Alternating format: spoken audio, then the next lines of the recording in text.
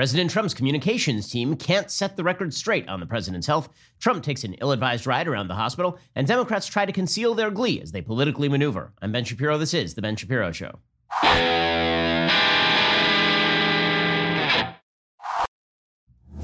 The Ben Shapiro Show is sponsored by ExpressVPN. Stand up for your digital rights. Visit expressvpn.com/Ben. We'll get to all of the news in just a moment, but the news may have you thinking these days a little bit about your health. And here's the thing. You should get in shape. You should have done it before. You should definitely do it now. But getting in shape does not have to be about losing a specific amount of weight or a magic number on the scale. Instead, it's about building healthier habits. Seriously, like as somebody who lost some weight during the pandemic, I can certainly credit, at least in large part, Noom. Why? Because it helped change my habits with regard to my diet and my exercise. Noom is the habit-changing solution that helps users learn to develop a new relationship with food through personalized courses. Based in psychology, Noom teaches you why you do the things you do, and then empowers you with the tools you need to break bad habits and replace them with better ones. Noom doesn't tell you what to do and what not to do. Instead, it teaches you how to look inside your own mind and make better decisions for yourself. They also have one of the biggest, most accurate food databases available. It lets you track meal habits, visualize portion sizes, and see calorie density at a glance. You're human, and if you go off track, that's not really anything to be ashamed about.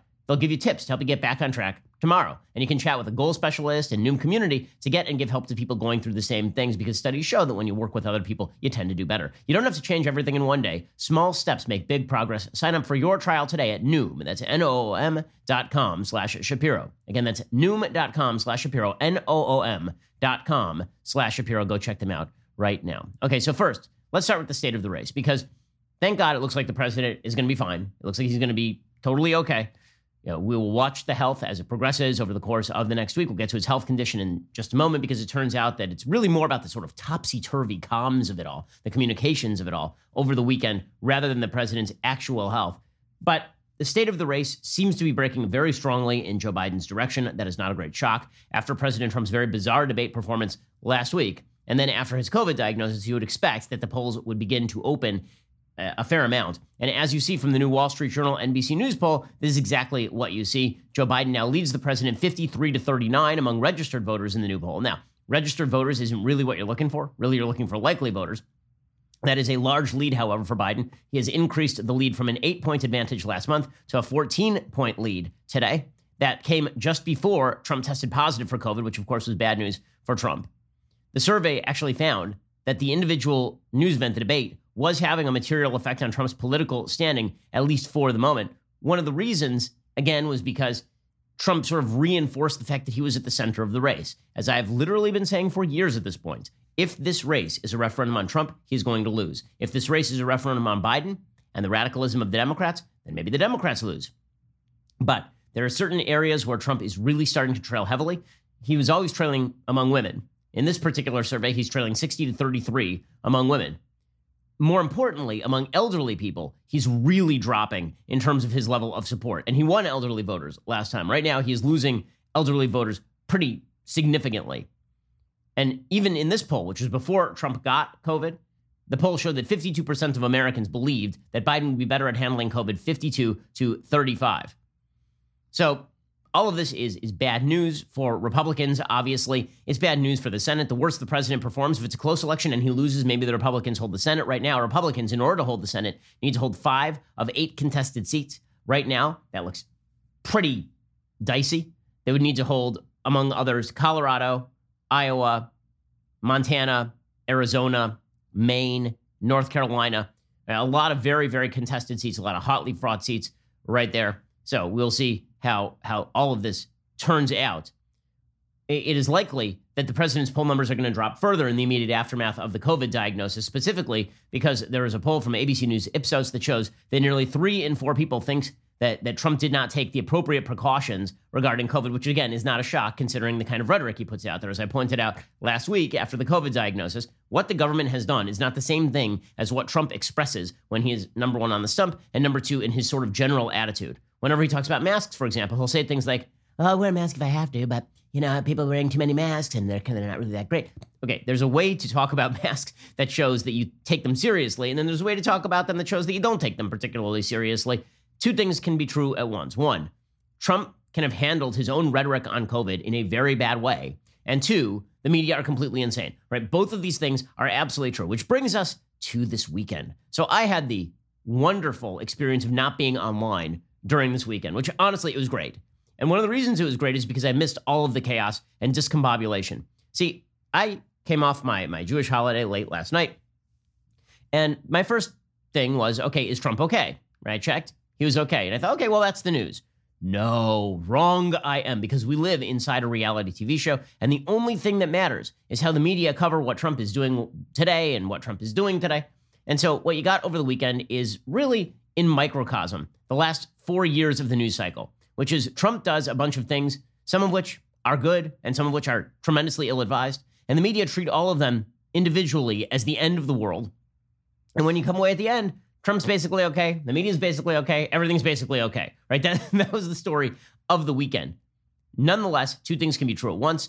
There was a botchery in terms of exactly how this was handled from the White House, without a doubt. And also, the media decided to turn everything, even stuff that was pre-approved with the health professionals, that it decided to turn everything into some sort of crazy scandal. Okay, so let's begin with early on in the weekend. So on Friday, President Trump cuts an 18-second video just showing that he's okay. Then he proceeds to get on Marine One, and then he flies to the hospital. It is worth pointing out at this point that Jennifer Rubin of the Washington Post says, why is he getting in a helicopter? Why doesn't he just take a car? Probably it's because he's super sick. So he should take a car. The relevance of the car will become apparent in just a moment. Okay, so then on Saturday, President Trump puts out another video, and this one is a 4-minute video because there are questions about the 18-second video. Is that all he could do? Right? How sick was he? So on Saturday, he puts out a second video in which he speaks for 4 minutes and he talks about how he's going to beat this thing and he's learning about COVID the hard way. And frankly, he looks, a fair bit better than he did on Friday. It's been a very interesting journey. I learned a lot about COVID. I learned it by really going to school. This is the real school. This isn't the let's read the book school. And I get it and I understand it. And it's a very interesting thing, and I'm going to be letting you know about it. In the meantime, we love the USA and we love what's happening. Thank you.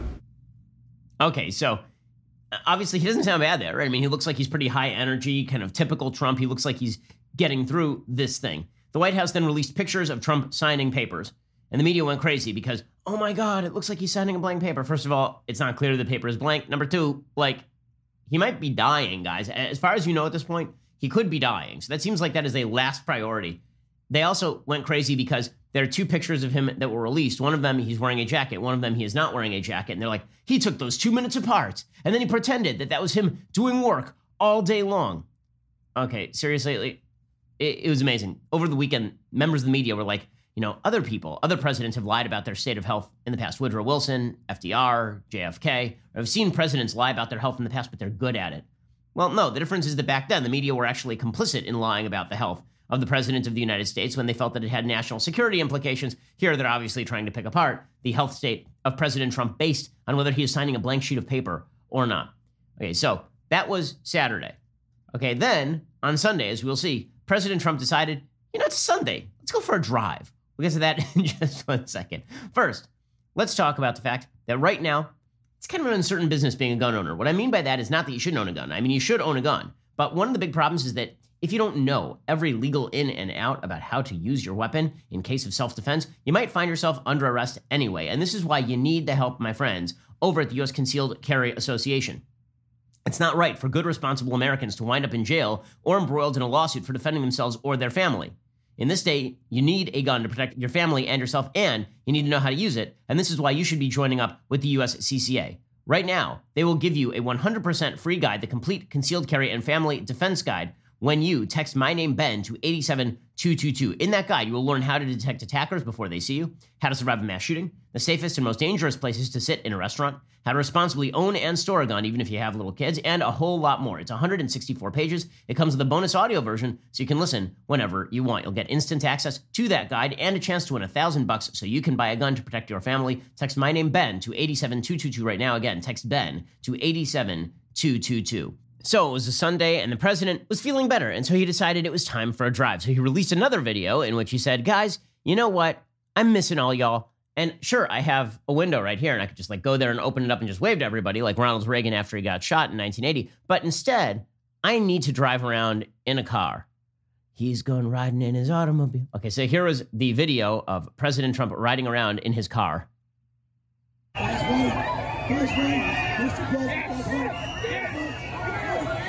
There he is waving. He's wearing a mask inside the car, and you have a bunch of Trump supporters outside cheering. Okay, everybody in the media went totally crazy about this. And you knew they would, right? You knew they would, which is why, was this like a wonderful idea on its face? No. I mean, if you're sick, the way you are supposed to be sick with COVID is you're supposed to quarantine. Quarantining means you're not supposed to do stuff like this, right? Now, again, Jennifer Rubin, who 5 minutes before was like, why didn't he take a car to the hospital? Now she's like, why is he even in a car at all? He should get back on Marine One. Okay, but the rest of the media, again, decided to go absolutely bananas over this thing. Now, again, for the 1,000th time, two things can be true at once. Is it a good idea to get in a vehicle and drive around in the vehicle while you have COVID? The general answer is no. It is not a good idea to do this, right? We all made fun of Chris Cuomo when he had COVID, and then he decided to jet set out to his second property and check the place out while he had COVID. Okay. But is it also true that the president is likely working with medical professionals when he decides to do this? Of course that's true. But it doesn't matter. Our Twitter medical professionals decide to go absolutely nuts about this. So Dr. James Phillips, MD, who's the chief of disaster medicine at George Washington University Emergency Medicine, and he's an attending at Walter Reed, which doesn't mean he's Trump's attending. It just means he is an attending at Walter Reed. Walter Reed's a very large hospital. There are many attending, so it wouldn't be too hard to find some doctor who presumably doesn't like Trump very much. He tweeted out, every single person in the vehicle during that completely unnecessary presidential drive-by just now has to be quarantined for 14 days. They might get sick. They may die for political theater, commanded by Trump to put their lives at risk for theater. This is insanity. Okay, and then you had Dr. Leana Wen, who's the contributing columnist for the Washington Post and CNN medical analyst, I believe former head of Planned Parenthood, correct? Leana Wen, who, again, has her own political priors, she tweeted out, if Donald Trump were my patient in unstable condition and contagious illness, and he suddenly left the hospital to go for a car ride that endangers himself and others, I'd call security to restrain him, then perform a psychiatric evaluation to examine his decision-making capacity. Well, then you're probably not, like, a very good doctor, because it turns out that the Walter Reed physicians cleared him to do this. According to Catherine Herridge over at CBS, doctors okayed the president's drive-by supporters. Deputy Press Secretary tells Mark Knoller appropriate precautions were taken in the execution of this movement to protect the president and all those supporting it, including personal protective equipment cleared by the medical team as safe to do. So apparently the Secret Service agents were not just wearing masks along with Trump. They were also wearing goggles. They were also wearing like full-on gowns, basically. They're wearing whatever personal protective equipment they needed in order to be safe. And for all of the members of the media who were fulminating, look at Secret Service being put at risk. It's so terrible. Again, is this a good idea by Trump? No, it is not actually. But with that said, Secret Service, you guys are very, very worried about the Secret Service today. Let me just point out that over the weekend, there were a bunch of Black Lives Matter protesters protesting, and they were doing it at the White House, which means the Secret Service was right there. And there are videos and photos of people shouting directly in their faces, people screaming directly in their faces. And you guys didn't have one word to say about the safety and security of the Secret Service agents.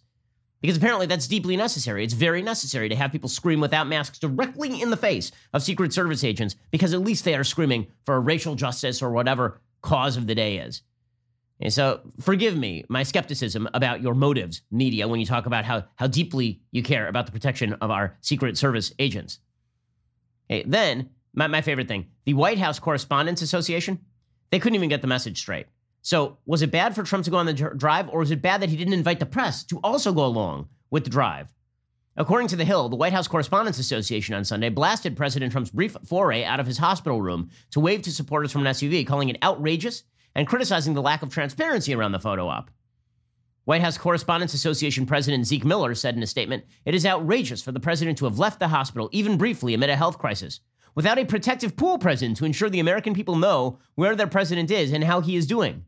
Now more than ever, the American public deserves independent coverage of the president so they can be reliably informed about his health." So it's terrible, terrible, terrible that Trump would go outside. Also, he was endangering everybody. Also, why didn't we have reporters in the car with him? So that's solid stuff right there. Okay, so what exactly is Trump's health condition as of right now? Apparently, he's okay. People are trying to blow it out of proportion that he's taking a steroid. Okay, lots of people take steroids. I mean, seriously, like steroids are a very, very commonly used medication. They are safe for use in children as designated by the FDA. The use of a clinical steroid in order to presumably help tamp down COVID or work on the immune system so as to tamp down COVID, that is not like the end of the world. However, there was confusion about his condition over the weekend. We'll get to that. We'll get to that confusion in just a moment. First, it now looks as though pretty much everybody around Trump has been infected with COVID. So Trump's campaign manager, Bill Stepien, he tested positive for COVID. Attorney General William Barr has not tested positive for COVID, but he's going to self-quarantine anyway, just in case for the next few days. We also have Chris Christie being diagnosed, and Christie obviously is also in a high-risk bracket, considering that he is obviously heavily overweight. We have a bunch of people who are at the Cleveland Clinic debate who apparently got tested and came out positive. So this has turned into its own little super spreader core, which is why, again, should the president have been downplaying the way that he did masking, right? Just in his attitude, not even insofar as what he says, but his attitude. No. Should there have been at this White House Rose Garden ceremony people who were hugging each other and all up on each other, even if they had already been tested? Probably not, right? None of this was kind of CDC standard. I get it. I get the narrative. I do. And again, two things can be true at once for the fifth time. Two things can be true at once. Botched by the White House. Media is bad at this. Okay, so the New York Times is looking at the use of dexamethasone to treat Trump as suggesting that he had severe COVID. According to the New York Times, on Sunday, Trump's doctors offered rosy assessments of his condition on Sunday, but the few medical details they disclosed, including his fluctuating oxygen levels and a decision to begin treatment with a steroid drug, suggested to many infectious disease experts that he is suffering a more severe case of COVID-19 than the physicians acknowledge. Yeah, and this is where we get off into cuckoo land territory. So now we have the New York Times and many other publications running full-scale speculation about the president's health while you have actual doctors out there speaking about the president's health. That seems irresponsible to me. It seems irresponsible to have Sanjay Gupta, talking about the president's health condition when he couldn't even correctly diagnose Chris Cuomo. On air, he said that Chris Cuomo had leakage into his lungs, which apparently is not even a thing. But over the weekend, he was like, I don't trust the medical information being put out by the medical team. Now, as we will see, there was some basis provided to this distrust by the White House communications team and the White House doctors. Everything's a mess. Everything's a mess. If this White House acted professionally, it would tamp down 2/3 of the problems that have happened inside this administration easily. That's been the problem with this administration from the very beginning. Lots of great policy, horrible communication strategy. Here's Sanjay Gupta on CNN. You got to be honest. You got to be transparent, and all these details matter. I mean, he's coming out to brief the public about the president. That's the briefing that's happening. If you're going to do that, then you have to be absolutely honest. And it wasn't just sort of conveying an upbeat attitude. It was purposely misleading yesterday about a very basic issue, which is whether or not the president had been on supplemental oxygen. Okay, and so they've taken whatever confusion came out of the White House and then painted the gloomiest possible picture. Now, is that because many members of the media are actually kind of hoping for the gloomiest possible picture for Trump? And it's going to be anticlimactic if Trump emerges with the V for victory sign and then says, I just did COVID. And you know what? It was not great, but all right. Is that something they're going to live with? We'll find out in short order because it appears the president is getting better, to the disappointment of a great many blue check marks on the left. We'll get to more of this in just 1 second. First, let us talk about the fact that you should not be headed out to the auto parts store today. In fact, why would you go to the auto parts store ever? They're just going to order you this generic part offline that you can do right now yourself. It's going to take weeks to get there. When it does get there, they're going to upcharge you, or they'll charge you differently because you are not a professional. Well, why exactly would you do all that? Instead, head on over to rockauto.com. It's much easier than walking into the store. RockAuto.com always offers the lowest prices possible rather than changing prices based on what the market will bear, like airlines do. Why would you spend up to twice as much for the same parts? Like, let's say you happen to need a Delphi FG1456 fuel pump assembly for 2005 to 2010 Honda Odyssey. That'll cost you like $354 at a big chain store. Well, that's the kind of thing you could get at RockAuto.com for $217. RockAuto.com is a family business serving auto parts customers online for 20 years. Head on over to RockAuto.com, shop for auto and body parts from hundreds of manufacturers. Best of all, prices at RockAuto.com are always reliably low and the same for professionals and do-it-yourselfers. Why would you spend up to twice as much for the same parts? That RockAuto.com catalog is unique. It's remarkably easy to navigate. You can quickly see all the parts available for your vehicle and choose the brands, specifications, and prices you prefer. They've got amazing selection, reliably low prices, all the parts your car will ever need. RockAuto.com. rockauto.com. So head on over to rockauto.com right now. See all the parts available for your car or truck and write Shapiro in their How Did You Hear About Us box so they know that we sent you. Okay, so over the weekend, the White House team, the medical team, was not particularly, I would say, transparent about the health of the president of the United States. You could see the message change over time. So on Friday, they said originally that he was asymptomatic. Then they said that he had mild condition. Then they said that he had a moderate condition, according to Mark Meadows. And then on Saturday, Dr. Sean Conley, who's the White House physician, came out publicly and he did a presser in which he kind of refused to give answers on whether Trump had received oxygen. He has not received any supplemental oxygen. He's not on oxygen right now. That's right. He has not received any at all? He's not needed any this morning, today at all. Has he ever been on supplemental oxygen? Right now he is not on I understand. oxygen. I know you keep saying That's right now, but should we read into the fact that he had been previously? Yesterday and today he was not on oxygen. So he has not been on it during his COVID treatment? He's not on oxygen right now. Okay, so he kept saying over and over, he's not on oxygen right now. And then Saturday morning, Sarah Cook of NBC reported that a source familiar with the president's health said, quote, the president's vitals over the last 24 hours were very concerning, and the next 48 hours will be critical in terms of his care. We're still not on a clear path to a full recovery. And people on the right went nuts. How could Sarah Cook report this? It's an anonymous source. If you're going to say something like the president might be dying, then you probably need to source that. Well, as it turns out, the anonymous source was in fact Chief of Staff Mark Meadows. This is according to Jonathan Swan over at Axios. Here was Mark Meadows on Saturday saying, oh yeah, he did actually receive oxygen, as it turns out. Now, that doesn't mean that Conley was lying. Conley was not lying. Right? Conley was doing the Bill Clinton is in the present tense and was is in past tense. Right? He's saying, well, right now, like this very moment, he's not on oxygen, but... And here's Mark Meadows getting rid of the narrative.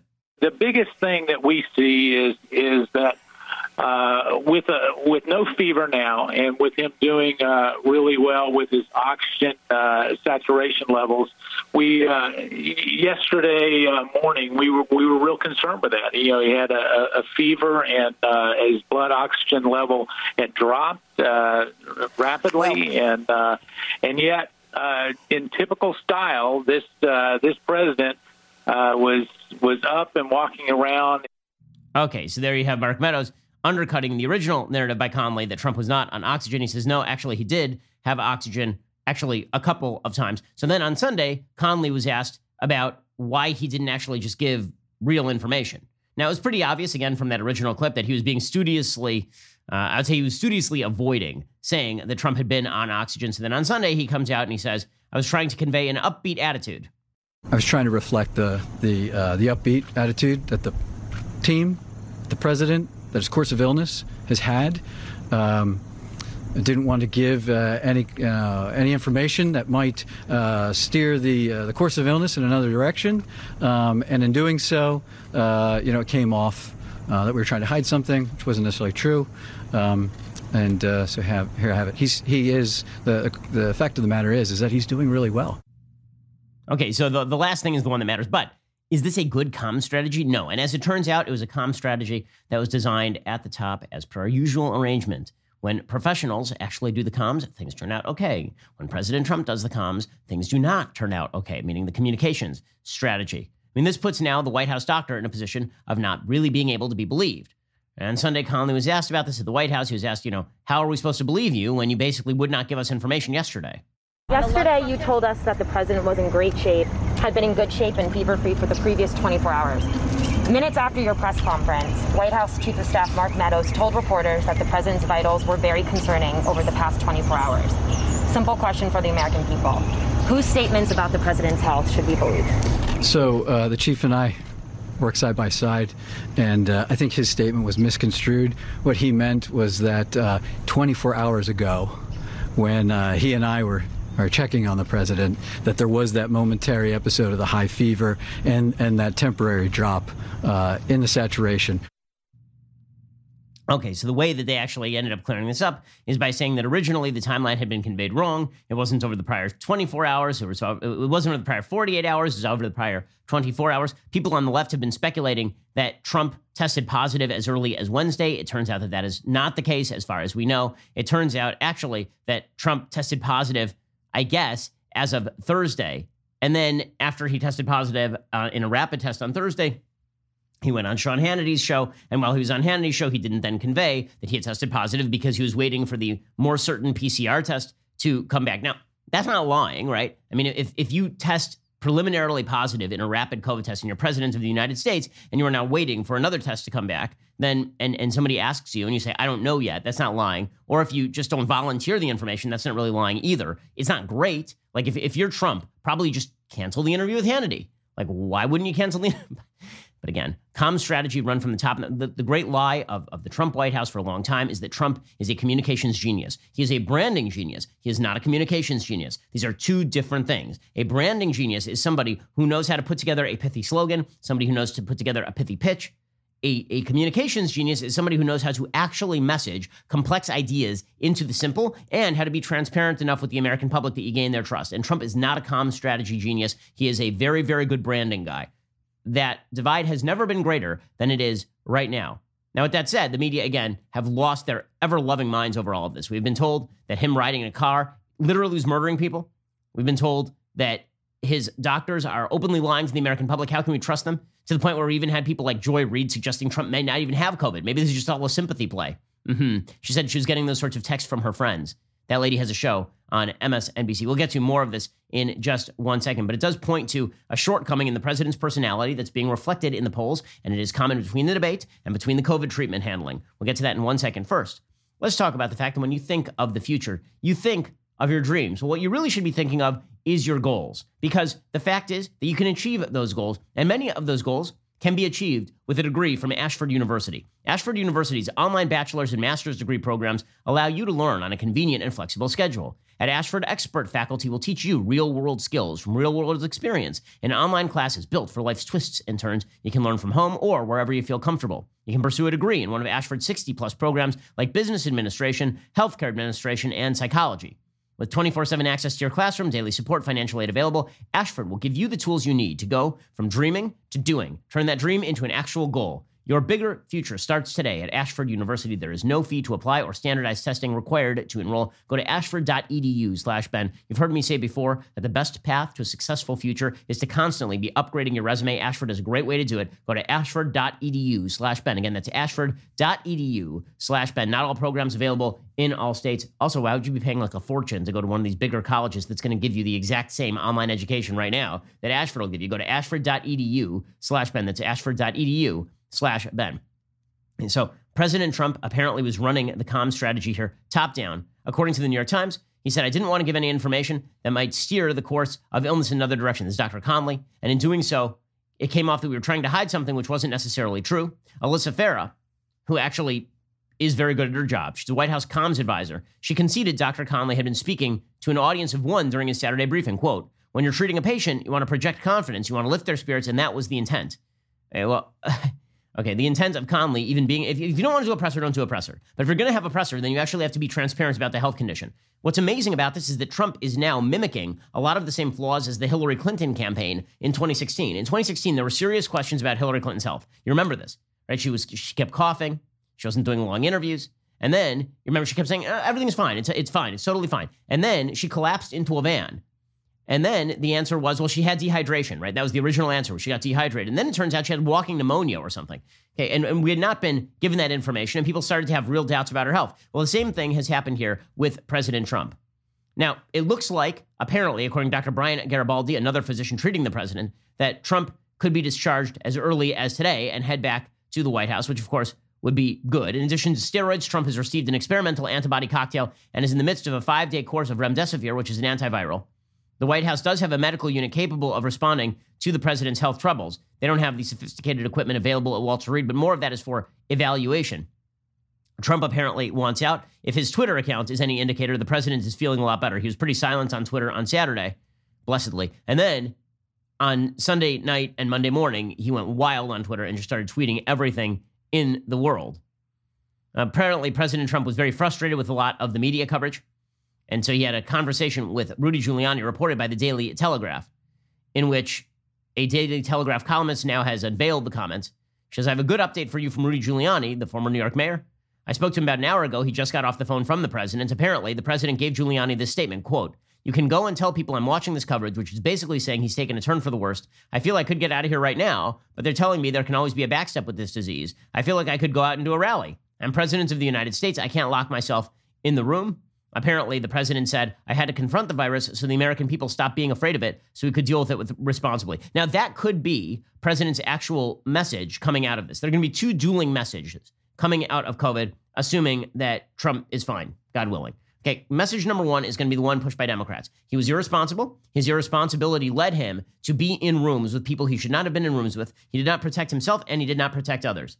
And in fact, Chris Christie has said, for example, that during debate prep, Trump was not wearing a mask. He was within 6 feet of Chris Christie, and Chris Christie now has it. We now know that Senator Tom Tillis has it. We know that Senator Mike Lee has it. Like a lot of people who are in Trump's kind of immediate circle, Bill Stepien, the president's campaign manager, has it.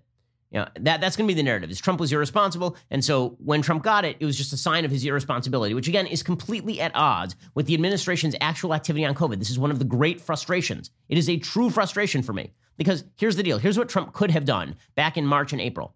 What if President Trump had said, you know what, lockdowns don't work. Lockdowns are a bad idea. What if Trump had said this? Total lockdowns are a bad idea. Because as we're going to see, what's happening right now is the debate over Trump's health and his obtaining COVID is now being telescoped. It's being telescoped into the debate over broader lockdowns, which are going to reemerge as we enter the fall. What if Trump had said, listen, lockdowns are bad strategy. Everybody should go back to work if they are healthy, and they should wear masks and they should socially distance.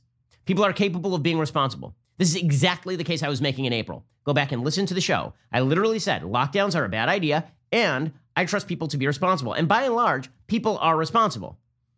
Okay, but it's easier to make that case when you're not personally being kind of irresponsible. It became even more politically inept when he started doing these large rallies. I said at the time on the show, over and over, as soon as the Democrats said that it was morally admissible for you to go out and protest and shout in people's faces and spread COVID as much as you wanted, so long as you were shouting about how the police were evil and America was racist and George Floyd, as long as you were doing that, it was totally fine. Trump should have said, listen, I'm not doing rallies. I don't know why you guys are greenlighting all this stuff. Whatever happens next is on you. I've said people should be responsible. You guys have engaged in pure irresponsibility, not only on a moral level by backing anti-police propaganda from the far left, but on a health level, you're being irresponsible by saying it's totally fine to go out in the streets, millions of people doing it.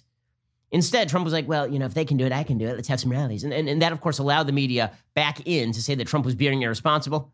And because Trump is anti-lockdown, and then he got COVID, the case is going to be made that Joe Biden, who is pro-lockdown and has not had COVID, has the right strategy here, even though, again, anecdotal evidence is not the basis of good policy. But that's how people are going to use it. It was stupid. Okay, I'm sorry, that was a stupid strategy. And that's not an argument for mask mandates. Again, my whole case is that people can be trusted responsibly to put on masks when the caseloads are rising. You see this in LA, where everybody is wearing a mask. You saw this, by the way, in Florida. And I was in Florida for 3 weeks during the uptick.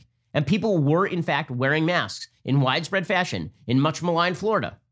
By the way, Florida, Texas, Georgia, all of them had a much, much lower second wave, or first wave, as the case may be, than New York had. And New York is now having a bit of a second wave, where it looks like they're upticking into a second wave, because when you lock down very harshly, in consummate fashion, you will have a bump after the end of that lockdown. We'll get to more of the public policy ramifications of all this in just 1 second. Also, more kind of media craziness over all of this. First, let's talk about a truly meaningful gift that you can give to yourself or to your family. I'm talking about a portrait, like a full-on painted portrait of you or your family, your kids, your pets, like anything that's meaningful to you. You can do this, and it's not going to cost you a fortune, and also you're not going to have to sit there like some sort of 18th century French noble with your hand in your shirt for like 4 hours while somebody paints you. Instead, you send them a picture you want turned into a portrait, and they do it over at paintyourlife.com. I've got one hanging over our mantelpiece right now. With Paint Your Life's compilation portraits, you can bring together family members who never even had the chance to meet, or you can create a portrait of the whole family without the need for everyone to be there for a family photo. You can order a custom-made, hand-painted portrait in less than 5 minutes. It's meaningful, personal, and can be cherished forever. It makes a fantastic holiday gift for somebody you love or for yourself. Go check them out right now. Text Ben to 64,000. Text Ben to 64,000. at paintyourlife.com. There is no risk. If you don't love the final painting, your money is refunded guaranteed. Right now is a limited time offer. Get 20% off your painting. That is correct, 20% off and free shipping. To get that special offer, text the word Ben to 64,000. That's Ben to 64,000. Go check them out right now. Text Ben to 64,000 and get involved with Paint Your Life. It is fantastic. I say great, great gift. Okay, we'll get to more of this in just 1 second, how the Democrats are trying to turn this into political hay. But first, in case you missed it, we had another great episode of the Sunday Special yesterday. Academy Award-winning actor Jon Voight joined me to discuss his illustrious acting career, his journey to conservatism, and an inside look into being a Hollywood conservative. So head on over to dailywire.com or listen on Apple Podcasts, Spotify, or wherever else you get your podcasts. I love Jon as a person. He's just a wonderful, wonderful dude. And it's a really, really interesting and fun Sunday Special. A lot of Hollywood talk, actually. Not as much politics as sort of entertainment industry. And I think it's fascinating, especially if you love classic and modern Hollywood material. Also, in case you didn't get enough politics this week, this Wednesday, October 7th, will be the VP debate between Mike Pence and Kamala Harris. Maybe one of the most consequential VP debates ever, since usually they don't matter at all. This time, you'll probably get the two people who might, in fact, be president, considering that Joe Biden is not looking fantastic out there. Daily Wire's Matt Walsh will be live reacting to the debate as part of a special edition of All Access Live. Members can join Matt Wednesday night at 8:30 p.m. Eastern or 5:30 p.m. Pacific at dailywire.com to chat live with him on the live stream and in the comments. If you're not part of the Daily Wire already, join now as an all-access member. Get 20% off with code DEBATE, so you can watch all of our upcoming debate coverage live at dailywire.com, Apple TV, or Roku. And join us on All Access Live every night for live stream discussions. You also get not one, but two Leftist Tears tumblers with your membership, as well as early, sometimes exclusive access to new Daily Wire products. That's this Wednesday, October 7th at 8:30 p.m. Eastern, 5:30 p.m. Pacific. Join us. Get 20% off your All Access membership with code DEBATE when you sign up today. Go make the magic happen. All Access. Ooh, you've been waiting to do it. Now you get 20% off when you use code DEBATE. You're listening to the largest, fastest growing conservative podcast and radio show in the nation.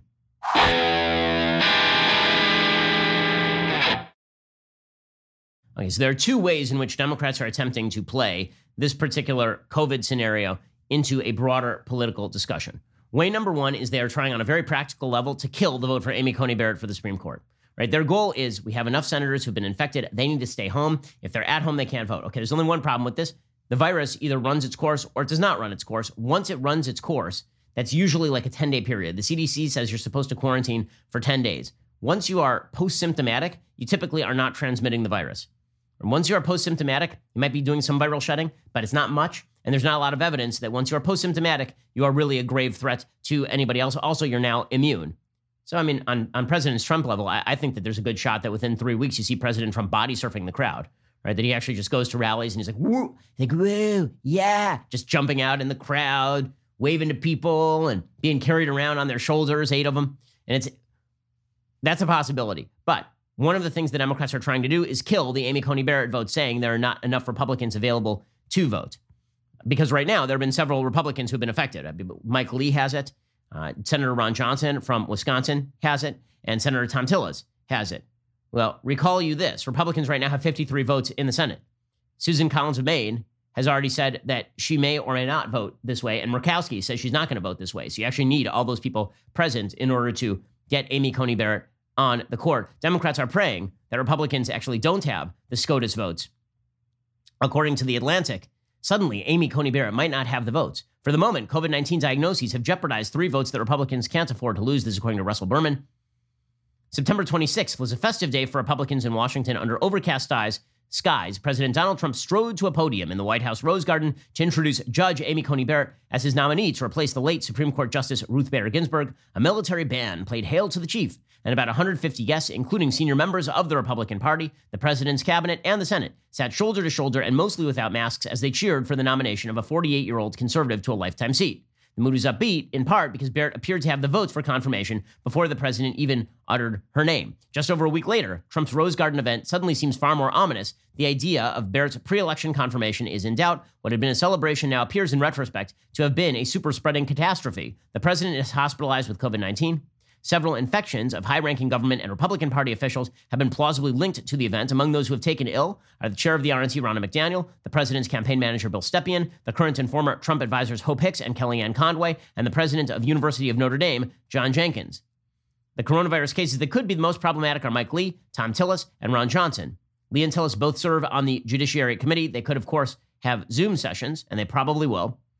Republicans have a 53-47 majority. Two of the members have said they oppose holding a vote to confirm a SCOTUS justice before the election.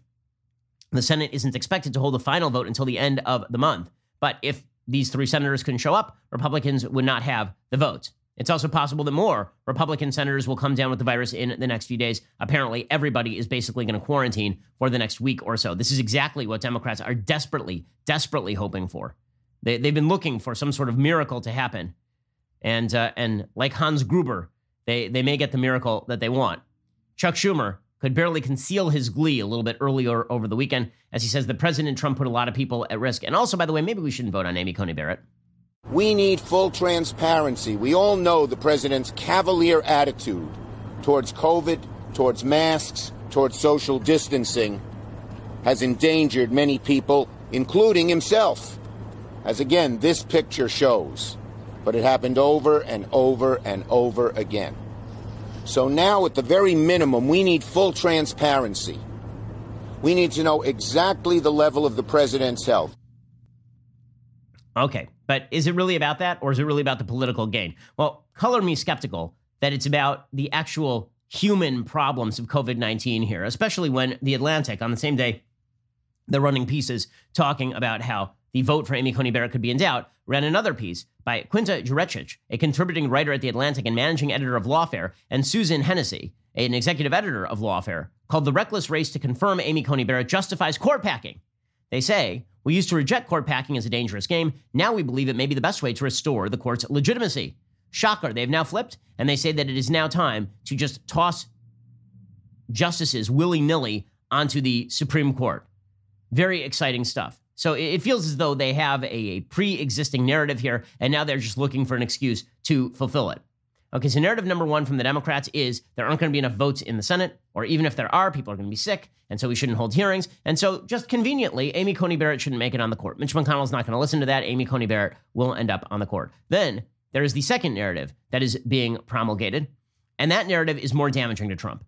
That narrative is, again, he was not particularly careful. Republicans have not been particularly careful. And so when they say that you can be trusted, they can't even be trusted. So why should you be trusted? Therefore, lockdowns. And if there are continued lockdowns from now until the end of the election, or from now until January, or from now until February, the economy is just going to skid. It is just going to go off the rails. We had an economic report last week. It showed that there were some 644,000 jobs added nationwide. That's not bad, but it ain't great. It's not like the recovery is just doing amazing. It turns out that we are seeing the recovery stall out for a wide variety of industries, including the airline industry and the theater industry. Regal Cinemas is now suspending operations at all U.S. locations, according to the Wall Street Journal. They are the second largest cinema chain in the United States. They're closing every one of its locations nationwide after reopening in August. That followed a cascade of postponements for big-budget Hollywood films, most recently the new James Bond movie. The studio behind the film, MGM Holdings, said Friday it was delaying the film for the second time to next April from this November. It had originally been scheduled for release in April of this year.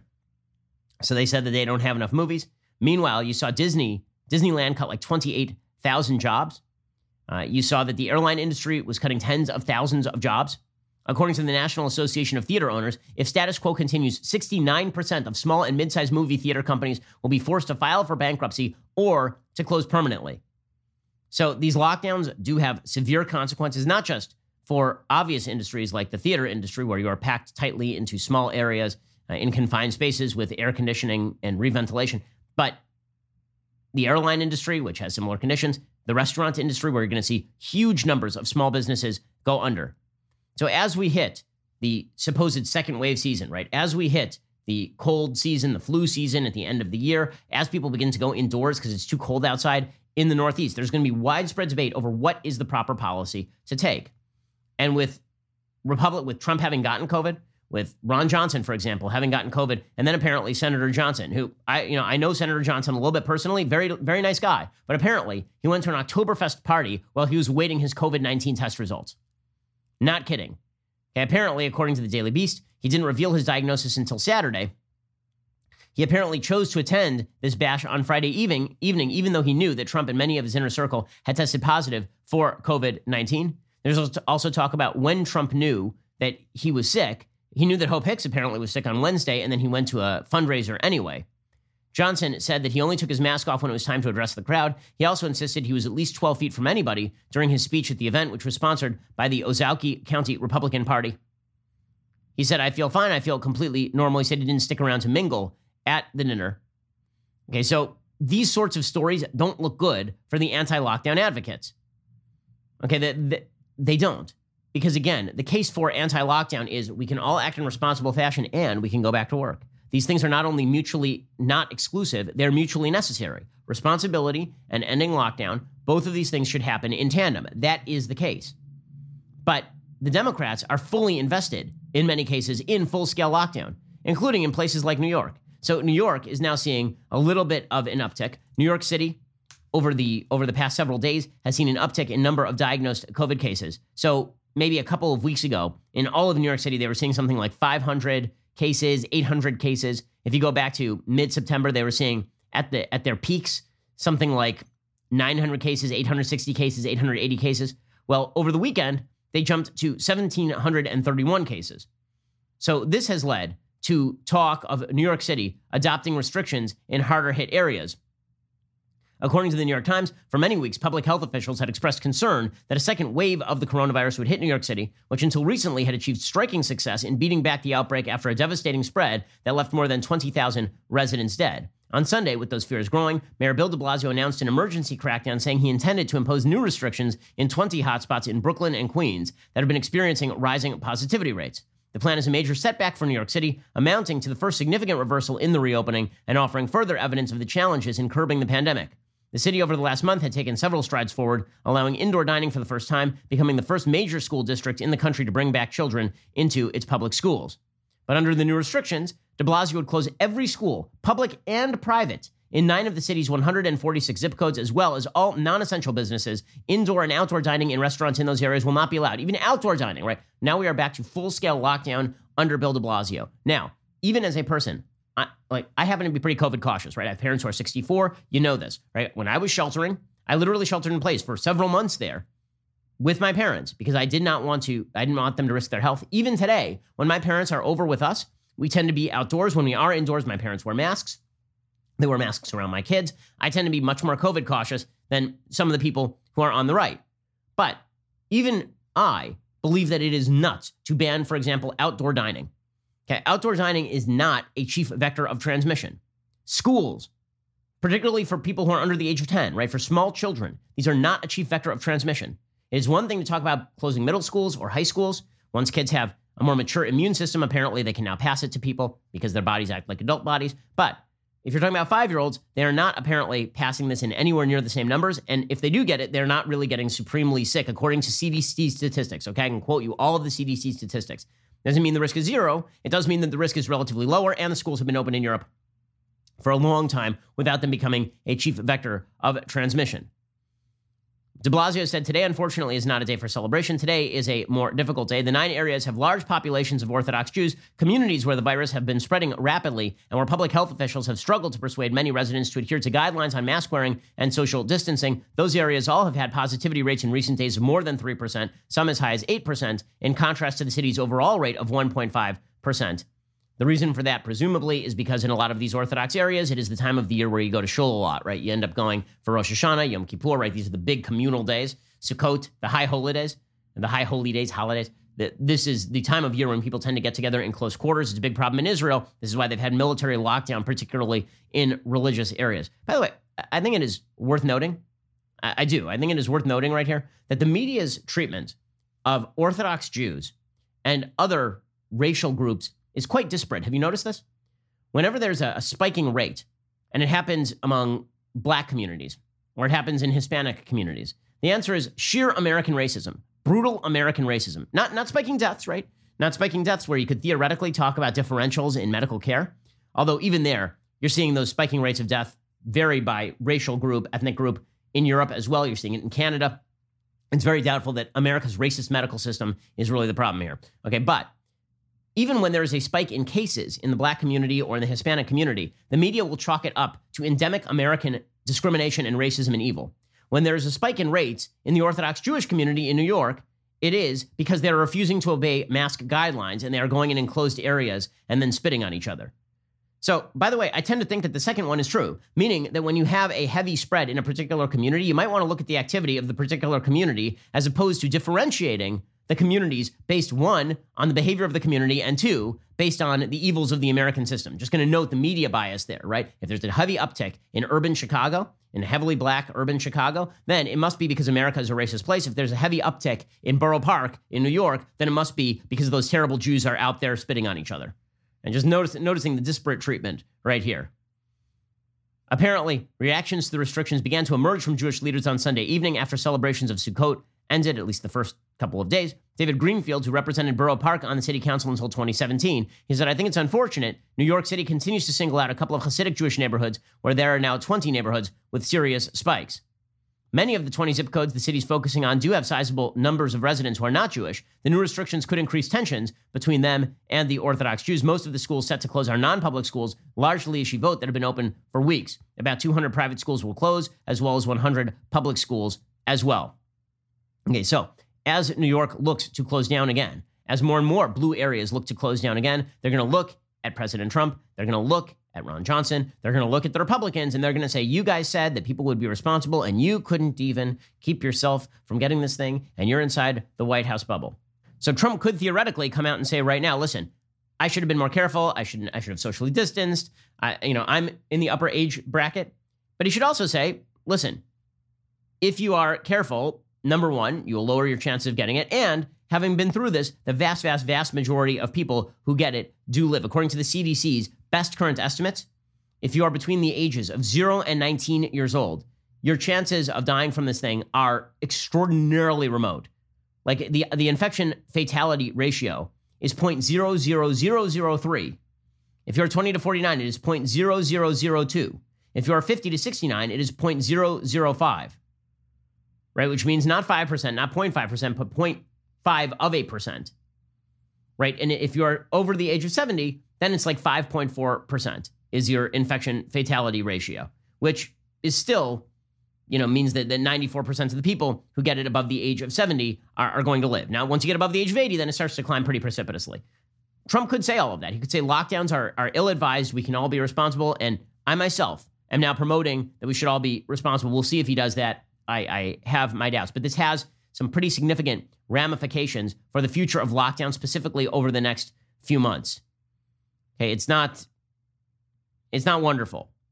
And the media play right into it because the media are all in favor of lockdown. The media wish to foster a sense of chaos, and it is irresponsible for the administration to give that sort of fuel to people who are looking for that fuel to burn down a lot of elements of the free market system.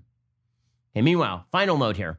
So I just have to point this out because the hypocrisy is so grand. So over the weekend, 60 Minutes covered Tara Reade. Tara Reade, of course, is the woman who accuses Joe Biden of having sexually assaulted her back in the Senate in the early 1990s.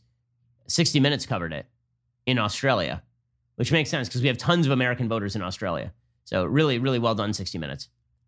Long before Joe Biden was a household name across America. And here's my desk. Tara Reade worked in his Senate office in the early 90s. In March this year, Reade came forward with what she said was the full story. By then, many in politics and the media were already questioning her version of events. It's an allegation that has received little coverage this election. And unlike Trump's accusers, Tara has received a barrage of scrutiny. Do you feel as though if Joe Biden wasn't Joe Biden, your allegations would be taken more seriously? Absolutely.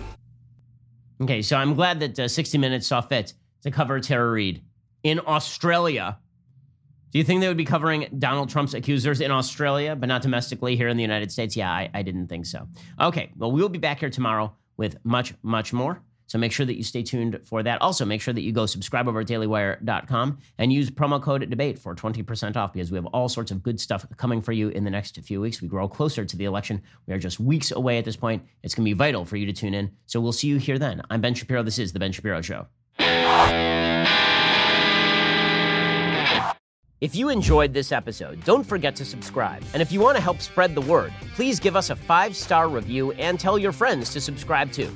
We're available on Apple Podcasts, Spotify, and wherever you listen to podcasts. Also, be sure to check out the other Daily Wire podcasts, including The Andrew Klavan Show, The Michael Knowles Show, and The Matt Walsh Show. Thanks for listening. The Ben Shapiro Show is produced by Colton Haas. Our technical director is Austin Stevens. Executive producer, Jeremy Boring. Our supervising producers are Mathis Glover and Robert Sterling. Assistant director, Pavel Wydowski. Our associate producer is Nick Sheehan. The show is edited by Adam Sayevitz. Audio mixed by Mike Coromina. Hair and makeup is by Nika Geneva. The Ben Shapiro Show is a Daily Wire production. Copyright Daily Wire 2020.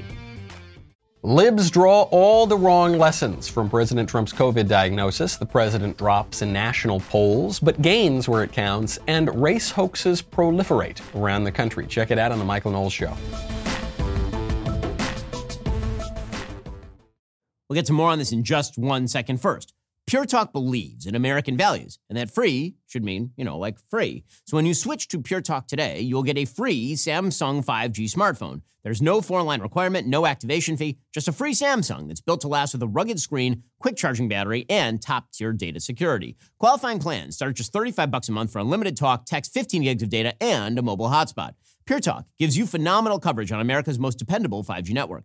It's the same coverage you know and love, but for half the price of the other guys. The average family saves almost $1,000 a year. So I challenge you to choose a company that actually doesn't hate your guts and shares your values. Let Pure Talk's expert U.S. customer service team help you make the switch today. Go to puretalk.com/Shapiro to claim your eligibility for your free brand new Samsung 5G smartphone and start saving on wireless today. Again, go to puretalk.com/Shapiro to switch to my cell phone company. I've been using them for years. They're fantastic. You'll love them as well. Go to puretalk.com/Shapiro and claim your eligibility on that free brand new Samsung 5G smartphone. Start saving.